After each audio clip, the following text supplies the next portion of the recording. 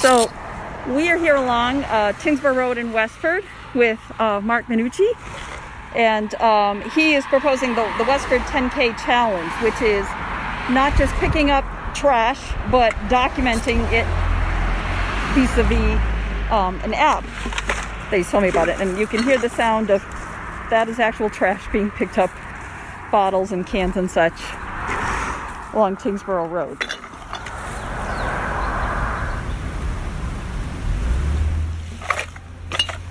So Mark, we've been talking about this a bit, but what's the most important thing that you'd like people to know about this? Because it sounds like the effort is not just picking up the trash, but trying to document what kind of trash and where it seems to be happening, correct? So the first thing I want people to know is it absolutely does make a difference when you pick up trash, and I want people to keep picking up trash because it will at least help the wildlife and the nature around us. That's great.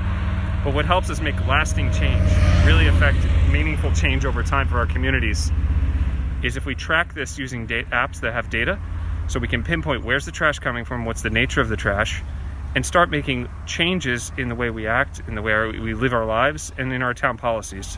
So my request is this: please keep picking up trash if you're already doing it, but let's take a snap a photo in this app, Literati, in order to make a lasting change.